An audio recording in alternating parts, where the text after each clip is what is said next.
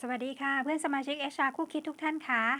วันนี้เรามาคุยกันเกี่ยวกับเรื่องของการตรวจสุขภาพก่อนเข้างานแล้วก็ตรวจประจำปีนะคะว่าเราจะปฏิบัติยังไงให้สอดคล้องกับพระราชบัญญัติคุ้มครองข้อมูลส่วนบุคคลหรือ PDPA นะคะสุขที่แล้วใน EP ที่ 491มายุรีได้อธิบายไปแล้วนะคะว่าข้อมูลสุขภาพถือเป็นข้อมูลอ่อนไหว sensitive data ตามความหมายหรือตามนิยามของ PDPA เพราะฉะนั้นเนี่ยค่ะวันนี้ก็จะมีคำถามมาเพิ่มเติมว่าเราจะตรวจสุขภาพพนักงานก่อนเข้างานหรือตรวจประจำปีอย่างไรให้สอดคล้องกับกฎหมายPDPA นะคะทีนี้ต้องมาทำความเข้าใจกันก่อนนะคะว่าเราตรวจสุขภาพก่อนเข้างานหรือตรวจประจำปีไปเพราะอะไรนะคะก่อนหน้านี้ก็มีคำถามบ่อยมากว่ามีรายการตรวจสุขภาพก่อนเข้างานไหมว่าตรวจอะไรกันบ้างนะคะก็จะถามกันอยู่เกือบจะทุก Open Chat เลยนะคะไม่อยากให้หลักการไว้สัก3ข้ออย่างนี้นะคะก่อนที่คุณจะตรวจสุขภาพพนักงานคุณต้องถามก่อนว่าคุณจะตรวจเพราะอะไรตรวจไปทำไมนะคะหลักการข้อที่1เลยก็คือตรวจตามปัจจัยเสี่ยงของการทำงานตัวนี้อ้างอิงจากกฎกระทรวงนะคะกำหนดเรื่องของมาตรฐานการตรวจสุขภาพของลูกจ้างซึ่งทำงานที่มีปัจจัยเสี่ยงซึ่งออกมาในพศ 2563 นะคะลองไปหาอ่านดูนะคะในนั้นจะบอกไว้เลยว่าการตรวจสุขภาพของพนักงานที่ทำงานเกี่ยวกับปัจจัยเสี่ยงที่เป็นสารเคมีอันตรายกัมมันตรังสีจุลชีวะ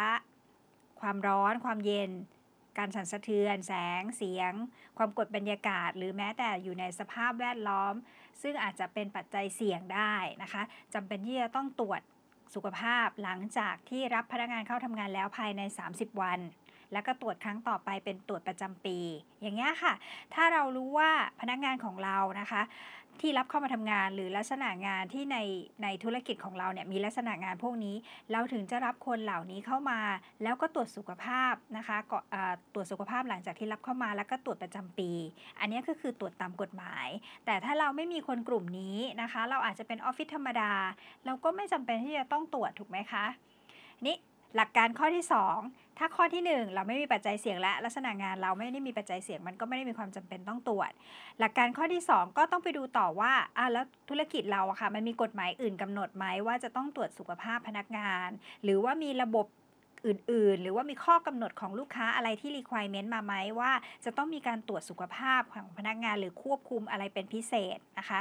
ยกตัวอย่างเช่นถ้าธุรกิจหลักๆนะคะเป็นธุรกิจอาหารธุรกิจโรงงานผลิตอาหารสถานที่จำหน่ายอาหารสะสมอาหารอะไรพวกนี้ค่ะที่เกี่ยวกับอาหารที่เกี่ยวกับของกินนะคะหรือแม้กับอุตสาหกรรมที่มันจะต้องใช้ความสะอาดสูงๆไฮยีนิกสูงๆอะค่ะพวกนี้เขาก็จะต้องมีการทำมาตรฐาน GMP มี Food Safety นะคะเหล่านี้ก็จะมีพรบตัวอื่นเข้ามาเกี่ยวข้องเช่นพระราชบัญญัติอาหารพระราชบัญญัติสาธารณสุขนะคะหรือพระราชบัญญัติของอย.อะไรก็แล้วแต่คุณจะต้องไปดูว่าธุรกิจคุณเกี่ยวข้องกับสิ่งเหล่านั้นไหมยกตัวอย่าง GMP อย่างเงี้ยค่ะเวลาเขามาตรวจอะค่ะเขาจะต้องอ้างอิงตัวพระราชบัญญัติอาหารด้วยนะคะก็จะมีข้อกำหนดเอาไว้เลยว่ามีข้อต้องห้ามว่าห้ามพนักงานห้ามใช้พนักงานที่เป็นบุคคลที่ไร้ความสามารถจิตฟั่นเฟือนเป็นบุคคลที่เป็นพาหะของโรคอะไรบ้างล่ะกระโหลกเรื้อนโรควัณโรคโรคติดยาเสพติดโรคพิษสุราเรื้อรังโรคเท้าชางหรือว่าโรคผิวหนังอื่นๆนะคะมันจะมีข้อกำหนดของคนที่จะทำระบบตัวนี้เอาไว้นะคะหรือถ้าเกิดว่าเราจะต้องส่งออกสินค้าบางอย่างนะคะไปยังบางประเทศซึ่งเขาก็อาจจะมีข้อกำหนดพิเศษขึ้นมาในการควบคุมโรคบางอย่างก็จะส่งมาให้เราซึ่งเราฐานะเป็นซัพพลายเออร์เราจะขายของให้ลูกค้าเราก็ต้องทำตามข้อกำหนดของลูกค้าเนี่ยค่ะเป็นหลักการที่2ที่เราจะต้องไปค้นดูว่าในธุรกิจของเราอะค่ะมันจะต้องมีการตรวจสุขภาพหรือต้องมีการโปรเทคเรื่องของโรคหรืออะไรอย่างนี้หรือเปล่าตามกฎหมายหรือข้อบังคับหรือระบบอื่นๆนะคะถ้ามีเราก็ไปเซตมาว่าเราจะตรวจสุขภาพพนักงานกลุ่มไหนบ้างด้วยรายการอะไรบ้างถ้าไม่มีก็เท่ากับเราไม่จำเป็นจะต้องตรวจสุขภาพก่อนเข้างานถูกไหมคะหลักการข้อที่3ตัวนี้เป็นหลักการที่ว่าตรวจให้กับพนักงานเพื่อเป็นสวัสดิการนะคะหลักๆเลยคือบริษัทมักจะต้องเป็นผู้รับผิดชอบค่าใช้จ่ายในการตรวจเช่นบางครั้งเราอาจจะให้ตรวจก่อนเข้างานก็ได้แต่บริษัทมีคอนแทคกับโรงพยาบาลนะคะส่งตัวพนักงานไปตรวจแล้วก็บริษัทเป็นผู้จ่ายเงินผลตรวจก็เป็นของพนักงานไปพวกนี้ก็จะเป็นตรวจเพื่อสวัสดิการให้รู้ก่อนว่าก่อนที่คุณจะมาทำงานกับเราเนี่ยคุณมีสุขภาพยังไง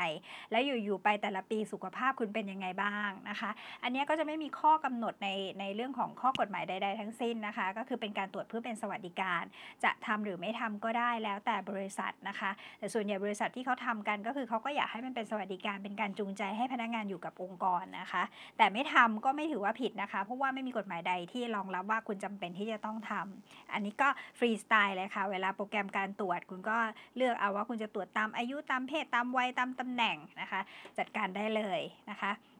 ทีนี้มันมีอีกส่วนหนึ่งที่แม่ยุรีจะขออนุญาตเรียกว่ามันไม่ใช่หลักการแต่ว่ามันเป็นสิ่งที่ปฏิบัติกันมานะคะก็คือการตรวจโดยที่ไม่รู้ว่าคุณตรวจไปทำไมคุณหาหลักการ3ข้อที่แม่ยุรีบอกไม่เจอแต่คุณก็ตรวจตามบริษัทอื่นๆตรวจตามที่เขาแนะนำมาโดยที่บางทีมันก็ไม่ได้จำเป็นสำหรับการปฏิบัติงานในตำแหน่งนั้นในลักษณะงานนั้นในองค์กรของคุณอันนี้ก็จะเป็นการตรวจแบบที่ไม่มีเหตุผลเข้ามาสนับสนุนนะคะตัวนี้ก็อยากให้กลับไปทบทวนเพิ่มด้วยนะคะว่ามันยังคงจำเป็นจะต้องตรวจต่อไปอีกไหมนะคะมันไม่ใช่แค่เรื่องของการคุ้มครองข้อมูลส่วนบุคคลอย่างเดียวมันเป็นต้นทุนด้วยบางครั้งบริษัทเป็นผู้จ่ายค่าใช้จ่ายนะคะไม่ว่าจะเป็นตรวจก่อนเข้างานหรือตรวจประจำปีนะคะก็ลองดูพิจารณาตัวนี้ดูนะคะยอมรับเลยนะคะว่าตอนสมัยทำงานอยู่มิวก็ตรวจแบบนี้เหมือนกันเพราะว่ามันเป็น regulation ที่มันมาตั้งแต่เดิมอยู่แล้วเราก็ไม่มีเวลาไปนั่งรีไวซ์มันว่ามันจำเป็นหรือมันไม่จำเป็นมันมีกฎหมายตัวไหนมาซัพพอร์ตหรือเปล่าก็ตรวจไปเรื่อยๆจนกระทั่งมันมี PDPA เนี่ยค่ะมันก็เป็นโอกาสอันดีที่ทำให้เรามาทบทวนโปรเซสงานแต่ละอย่างนะคะว่ามันจำเป็นไหมที่ยังคงต้องตรวจสุขภาพก่อนเข้างานอยู่นะคะถ้ามันจำเป็นมีกฎหมายอื่นรองรับก็คงต้องตรวจต่อไปตามนั้นนะคะอันนี้มาที่คำถามเราที่เราถามกันครั้งแรกนะคะว่าแล้วเราจะตรวจสุขภาพก่อนเข้างานหรือตรวจประจำปีเนี่ยตรวจยังไงและต้องทำโปรเซสยังไงให้มันสอดคล้องกับ PDPA นะคะคำถามที่เราถามไปตั้งแต่แรกแล้วค่ะว่าเราตรวจไปทำไมเราหาเจอหรือยังคะว่าเหตุผลในการตรวจสุขภาพก่อนเข้างานหรือตรวจประจำปีเราตรวจไปทำไมพอเราหาเจอแล้วเนี่ยแหละค่ะจะเป็นต้นทางของการที่จะเริ่มต้นทำ PDPA นะคะข้อมูลสุขภาพนะคะถือว่าเป็นข้อมูลอ่อนไหวหรือ sensitive ตามนิยามของ PDPA เพราะฉะนั้นการเก็บรวบรวมหรือการใช้เปิดเผยนะคะต้องขอความยินยอมโดยชัดแจ้งนะคะจากเจ้าของข้อมูลส่วนบุคคลนะคะเพราะฉะนั้นต้องทำหนังสือให้เขายินยอมตั้งแต่วันแรกที่เราเข้างานกันมานะคะทำเป็นหนังสือยินยอมและแนบกับสัญญาจ้างเอาไว้นะคะทีนี้มันก็มีหลักการของ PDPA อีกว่าเมื่อการให้ความยินยอมได้ก็ต้องถอนความยินยอมได้ต้องทำได้ง่ายเท่ากันทีนี้ทำยังไงล่ะในเมื่อกฎหมายบอกว่าคนที่ทำงานมีความเสี่ยงลักษณะแบบนี้คุณต้องตรวจสุขภาพพนักงานถ้าพนักงานถอนความยินยอมก็ไม่ให้ตรวจเพราะไม่ให้ตรวจเราก็ทำไม่ได้ตามกฎหมายที่กำหนดถูกไหมคะเพราะฉะนั้นตัวนี้เวลาที่คุณทำหนังสือยินยอมคุณก็จะต้องใส่วัตถุประสงค์เข้าไปด้วยนะคะว่าวัตถุประสงค์ที่บริษัทเก็บเนี่ยเราเก็บตามกฎหมายนะคะที่กฎหมายระบุว่าคนที่ทำงานลักษณะความเสี่ยงแบบนี้จำเป็นที่จะต้องตรวจสุขภาพแล้วจะต้องมีการส่งรายงานนะคะเราเขียนแบบนี้เอาไว้เพราะฉะนั้นมันจะเหมือนกับว่ามันเป็นความยินยอมที่มันผูกกับเรื่องของคุณสมบัติของการที่จะต้องเป็นพนักงานในตำแหน่งนี้พนักงานก็ต้องให้ความยินยอมโดยปริยายนั่นเองเพราะว่าถ้าคุณไม่ได้ให้ความยินยอมคุณก็ทำงานในตำแหน่งนี้ไม่ได้ถูกไหมคะนี่ก็จะเป็นลักษณะของการเขียนขอความยินยอมแจ้งพนักงานให้ถูกต้องนะคะว่าวัตถุประสงค์การเก็บของเรามันเพื่ออะไรนะคะ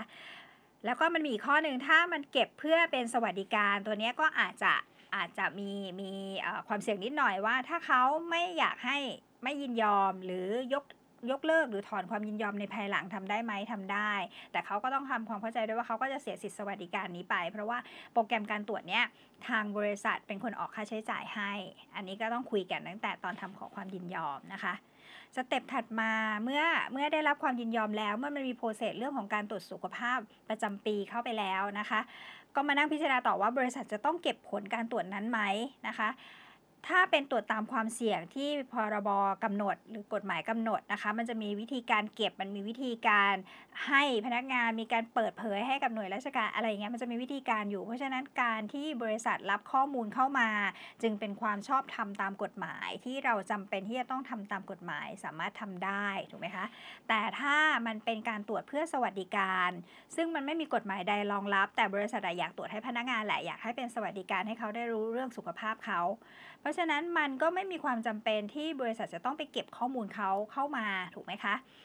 การที่เราไม่เก็บข้อมูลส่วนบุคคลที่เป็นข้อมูลอ่อนไหวโดยเฉพาะข้อมูลสุขภาพเนี่ยมันก็เป็นการที่เราจะเซฟความเสี่ยงที่จะต้องมานั่งควบคุมข้อมูลส่วนบุคคลอ่อนไหวตัวนี้เมื่อไม่มีความเสี่ยงก็ไม่มีโอกาสที่จะหลุดล่วไหลออกไปหรือไม่มีโอกาสที่จะเอาข้อมูลนั้นไปถูกละเมิดต่างๆได้เราก็จะลดความเสี่ยงในการผิดตามพรบ PDPA ได้ตามนั้นเองนะคะมันก็จะประมาณนี้นะคะเรื่องของการตรวจสุขภาพก่อนเข้างานตรวจประจำปีหรือว่าตรวจอย่างอื่นที่มันมีผลต่อ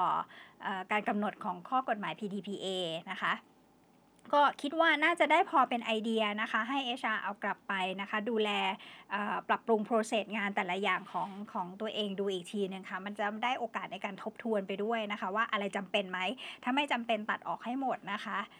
สำหรับท่านใดที่อยากจะได้เทคนิค how to apply ไปสู่ PDPA เพิ่มเติมนะคะก็สามารถติดตามได้นะคะในช่องทางของ Open Chat นะคะใน HR คู่คิดเรื่องคนนะคะ Open Chat HR คู่คิดเรื่องคนนะคะมายุรีจะพยายามที่จะโพสต์นะคะไกด์ไลน์ให้นะคะเผื่อจะได้หยิบไปใช้ได้เลยนะคะแล้วก็อาจจะเป็นไอเดียได้ด้วยนะคะสำหรับวันนี้ก็ขออนุญาตเป็นประมาณนี้เดี๋ยวสัปดาห์หน้าเรามาคุยกันต่อเรื่อง PDPA นะคะวันนี้สวัสดีค่ะ